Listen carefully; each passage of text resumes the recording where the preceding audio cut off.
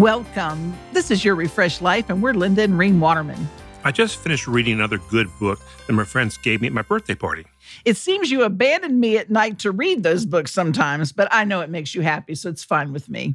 My friends are speaking into my life through these books that have impacted their lives. It was an idea I sensed God gave me, and it turned out to be such a blessing to you.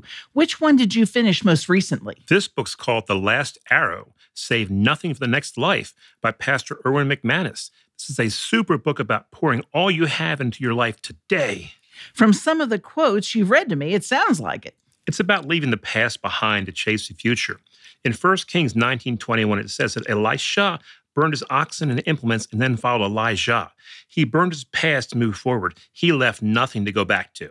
So many people want to keep one foot in the past and one in the present. To live a fully refreshed life, you sometimes need to burn the oxen like Elisha did to follow God's leading. If you're at a place of wondering what your purpose is or what God might be calling you to, you may want to purchase my book, Investing Your Life in Things That Matter. It's another very helpful resource. And do you have any question or issue you're struggling with? We'd love to answer it on our program. Email us at info@yourrefreshedlife.com. And if you'd like to hear a refreshing moment every day, please subscribe on Podbean, Spotify, Pandora, or iTunes to Your Refreshed Life. And we'll be there and you'll hear from us every day. And remember, live refreshed. Share your refreshed life today.